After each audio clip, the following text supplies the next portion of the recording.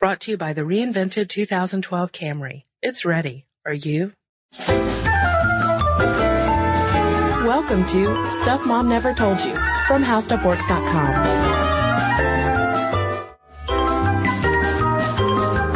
Hey there, and welcome to the podcast. This is Kristen. And this is Molly. So, Molly, a few months ago, we did a podcast on a little term called the lipstick indicator. Yes.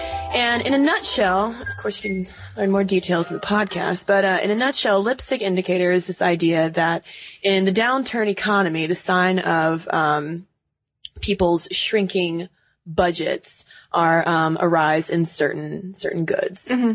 And so according to this lipstick indicator, they're saying that since women can't, go out and buy ourselves pairs of $2,000 Manolos, we still can't afford certain small pick-me-ups such as lipstick. So they're saying that when the economy goes bust, the sales of makeup and especially lipstick go up because we need something, a quick pick-me-up, to make us feel like we're on top of the world when we have no money at all. But I also think that to many women, lipstick is just an absolute must-have. They may cut out their lattes, they may cut out the big shopping sprees, but so many women will not leave the house without lipstick on. Yeah, my mom won't. I mean, Krista and I are not good examples of this. I don't know if we're the most qualified people to talk about lipstick, but today we're going to try. Because I hate lipstick. I never wear it. Or chapstick, but not lipstick. I remember one time I got one of those kiddie makeup kits, which are pretty common. Like, I think young girls, one of their first, sort of transition into adulthood toys is like a makeup kit. Was this when you were a child, Molly? Yes. Okay. I'll make that clear. Yes, I just bought an intro to makeup kit. No, I remember I had a friend come over and she was very expert. She obviously had a very keen eye for watching her mother in the mirror. So she was applying makeup like this little adult. I took the lipstick and just drew a line down my head. Yes. And then kind of drew things under my eyes. I was just sort of using lipstick as my brush and my face as my canvas. So you had no clue where lipstick went. That's awesome, Molly. Well, I think I knew where I went. It just didn't please me aesthetically the way drawing it all over my face did. You're a renegade, Molly. I am a renegade because most women during history have known exactly how to do this, even when they didn't have the nice convenience of lipstick in a tube. Mm-hmm. Even when they had to make their own, they did it. Yeah. A lot of the history of lipstick starts with Cleopatra, obviously, the most famous and last pharaoh of ancient Egypt. And a famed beauty. And she wore lipstick made of crushed ants and carmine in a base of beeswax. So, I mean, that's a commitment to wearing lipstick I'm just not willing to make. Crushed ants? I'm not going to crush my ants up. But women as far back as 3000 BC were mixing up ingredients that include things like seaweed, bromine mannite, which was halogen and alcohol sugar, and it was very toxic, with red clay and iron oxide, aka rust. So they're mixing all these just ingredients found in nature together, especially the upper class women, as coloring for the lips. But Molly, the person who was credited with creating the first lipstick that was actually a stick was a dude. Really? A Muslim Andalusian his name was Abu al-Qasim al-Zahrawi. I hope I'm pronouncing that correctly. He created, the first stick lipstick around AD 900, and he created a wax base for the pigment, and he perfumed it and pressed it into a mold. Wow. Yeah. And lipstick remained pretty popular with women, throughout the Middle Ages, but then, its popularity began to wane when it became associated with, prostitutes. And lower class women. We've talked about a lot of fashion trends that the upper class has really pioneered. Lipstick's not one of them until we get, until the 1500s when we got Queen Elizabeth, who, as you may have seen, had a very pale face and set it off with very dark lips. And her lipstick was made from beeswax, and I like this, crushed dried flowers such as roses or geraniums. That sounds kind of nice. It sounds really delightful. Sounds like lipstick fit for a queen. But, every now and then you'll still get back to this sort of lower class prostitute thing to avoid. In fact, in the 1770s in England, basically there was a law that said that women who were wearing makeup were witches. Yeah, witches, not just witches, Molly, but witches who attempted to lure men into marriage and could be burned at the stake for it. How dare they lure men into marriage? Yeah, put on that lipstick and watch out.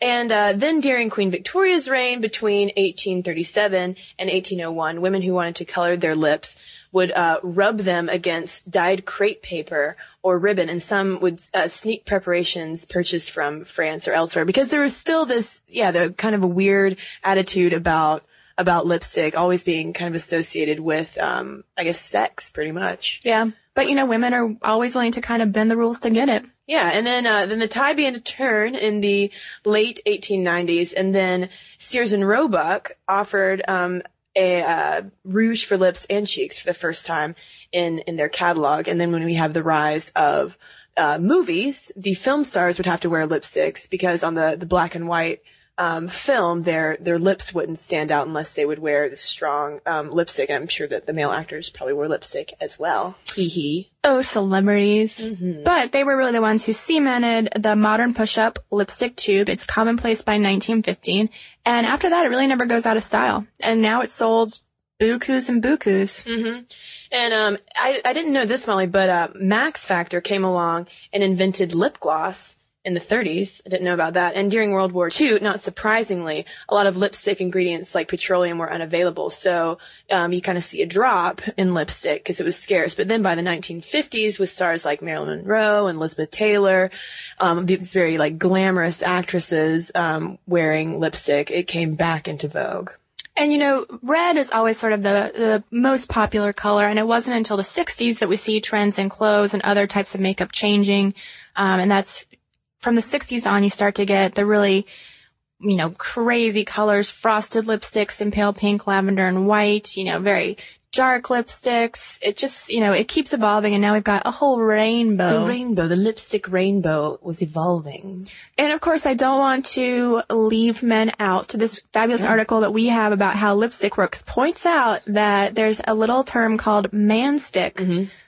For men who wear lipstick. They might be trying to go for some sort of androgynous rock glam vibe. Channeling David Bowie a little bit. Yeah. Some of that. But, what exactly are we putting on our lips, Kristen? Or not putting on our lips in yours and mine cases? What are we missing out on, Molly? Well, we're missing out on crushed beetles, cow brains, and petroleum. And fish scales. So fish scales. I'm not too worried about it, but have no fear. These are not dangerous. Let's talk about what's in lipstick. Yeah, let's talk about the ingredients of lipstick.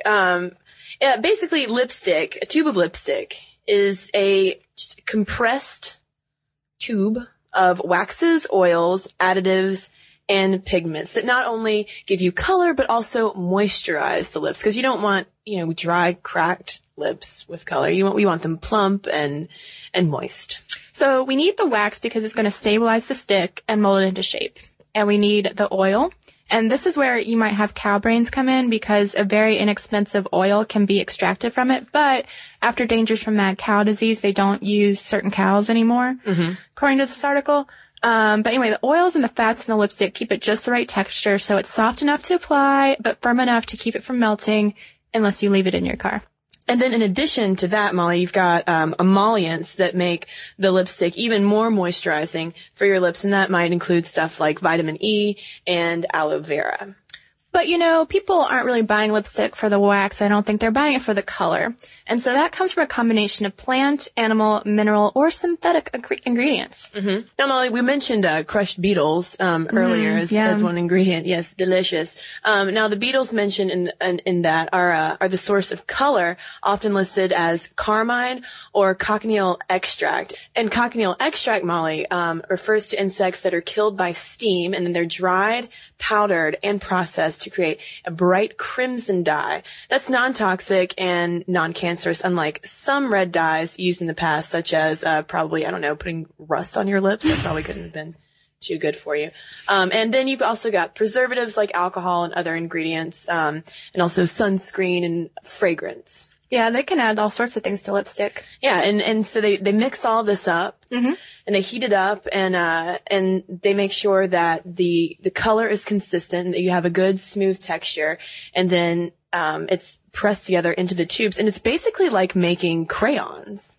Yeah, so they'll make sure everything's mixed like you were saying, and then they put like hot oils in it, so it's mixed with the wax, and then they pour it into the molds, and they just chill it till it's firm. I mean, it sounds, pretty easy. Pretty easy. In fact, Molly, it is so easy that we could be making our own lipstick right now. That is true. This article, How Lipstick Works, has 3 recipes for how to make your own lipstick, which might be really important if you want, an organic lipstick, if you are opposed to using some sort of, wax that's derived from an animal product. Yeah. It's apparently very easy. Should we share a recipe? Let's share. I like the Very Berry lip gloss because it seems so simple. All it is just a cup of berries, such as cranberry, blueberry, raspberry, boysenberry. And then you have some aloe vera gel or petroleum oil, and you measure it out in a liquid dropper. And then 1 teaspoon at a time, you smash your berries into a paste. And watch out for berries with seeds because you'll want to get rid of those seeds. And then with a dropper, you add the gel or the oil until you have a glossy consistency. And then you're done. And I don't know if I would make it to the final step. I have a feeling I'd eat the berries. But women kind of inevitably consume a lot of lipstick. Yeah. When it's on your lips, it kind of gets eaten in small amounts. And there's this claim out there that women who use lipstick consume between 4 and 6 pounds of lipstick a year. A year. Imagine if you're dieting. It's a lot of beetle shells. Ruins your diet. But this article does point out that there's no scientific studies to prove this, and it seems a little ridiculous if you consider that the average lipstick weighs less than half an ounce, and in order to consume 4 pounds, you'd have to eat at least 118 tubes of it. I don't know. I don't wear lipstick, but do you really even buy 118 tubes in a year? I don't know, Mom. You'd have to be going through in order to use all of them up. You'd have to either just be gobbling them down when you put them on, because you'd have to eat like 1 a day. Lipstick a day. Maybe that's where the lipstick indicator gets so strong, because now we use it for food. Maybe so, Molly. There you go. Yeah, maybe that's something we need to look into, lipstick food. But there are a bunch of different types of lipstick. You might think a lipstick is a lipstick, but indeed no, there are many varieties out there. That's true. This may seem pretty basic to people who actually do wear makeup, unlike the two of us. But it's a whole new world for me and Molly. If I were ever to go to the store to, say, buy a lipstick, I would have no idea what to do, because you go to that aisle and there's a bazillion things. Yeah.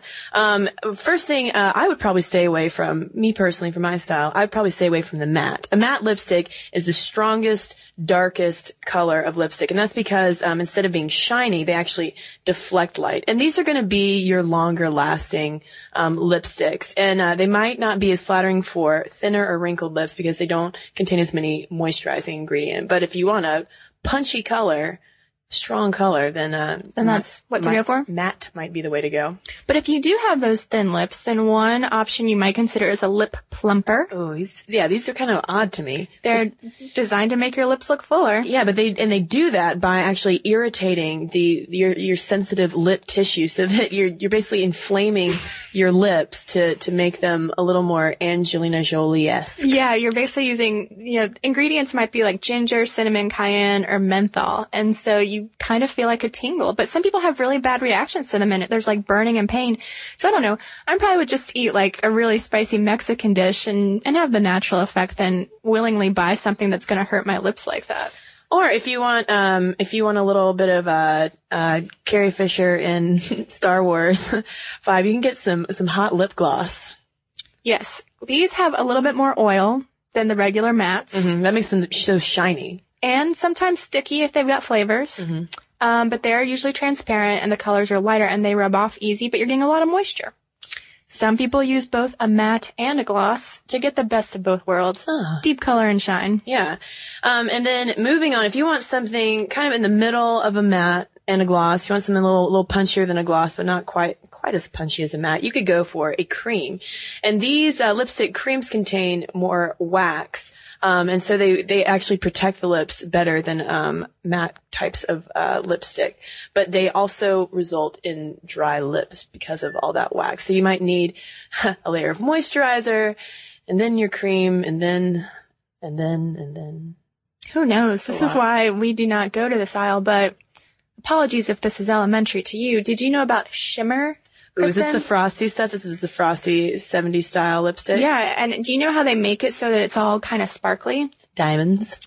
I wish. That would explain lipstick prices to some extent. But no, they're using mica, silica, synthetic pearl, and sometimes fish scales to get that light reflecting look. Mm-hmm. And then finally, we have the long-wearing lipstick. And these are the ones that you see advertised a lot, at least on the commercials that I see. You know, like you want the long-lasting lipstick that's not going to rub off every time you take a sip of your coffee. And these might contain silicone oil to seal in the color. But because these are long-lasting, kind of sturdier formulas, they might dry your lips out. So you'd probably want to do a 2-part system of a base and a gloss. Once again, all these layers of stuff on your lips. Seems like a lot of work. And, there's a section in this article, How Lipstick Works, that we're using for our source today that explains how to put on lipstick, the ideal way to do it, and all these tips.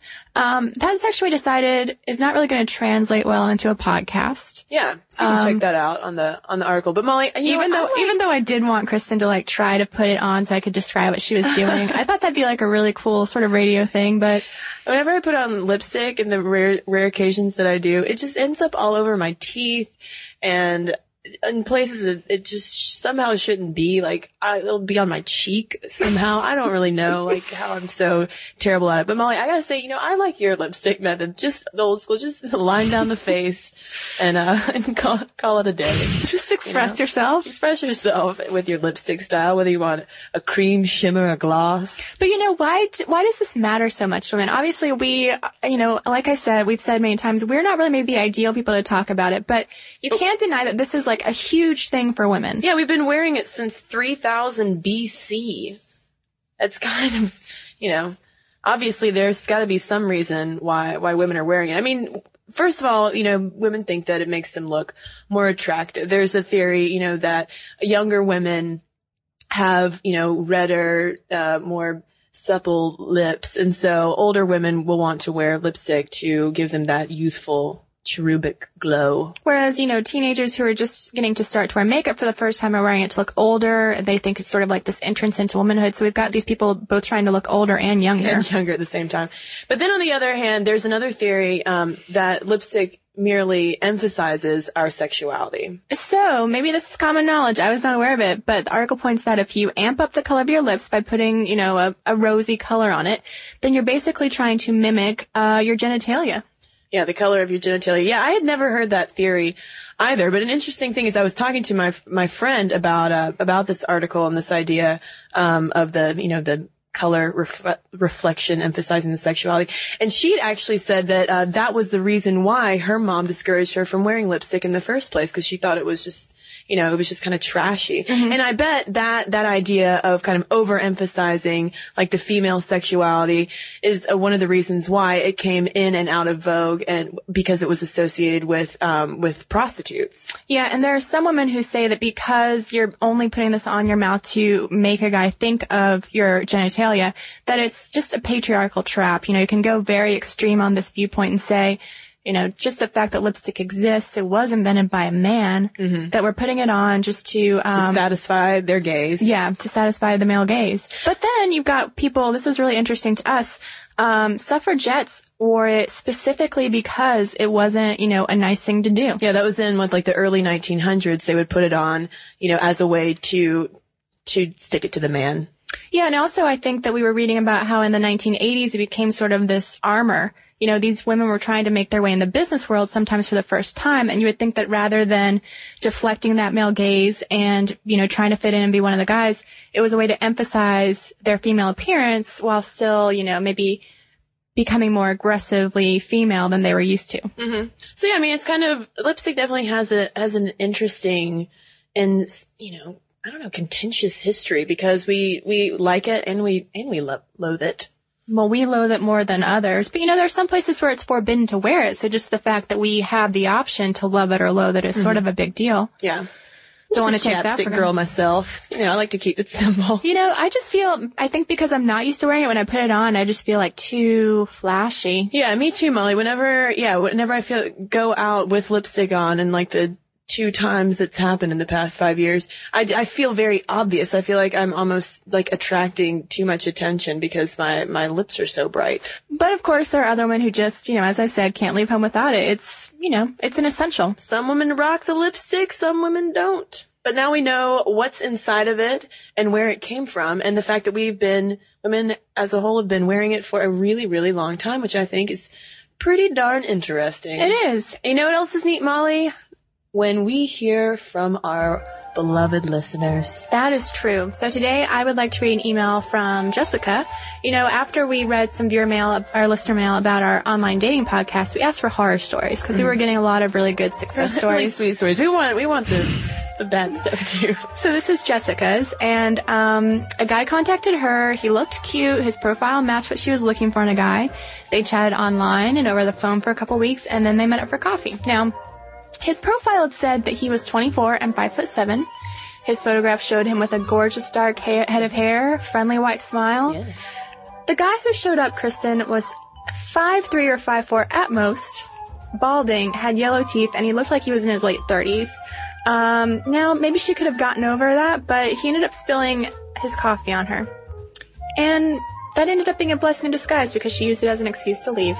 Yeah, if you're gonna do the online dating, just be honest, because if you do eventually want to meet up with someone, it's gonna be really awkward when, you don't look like the photo taken 8 years ago of you. That is true. Yeah. And somehow you got shorter. Yeah. Just don't lie. Don't lie.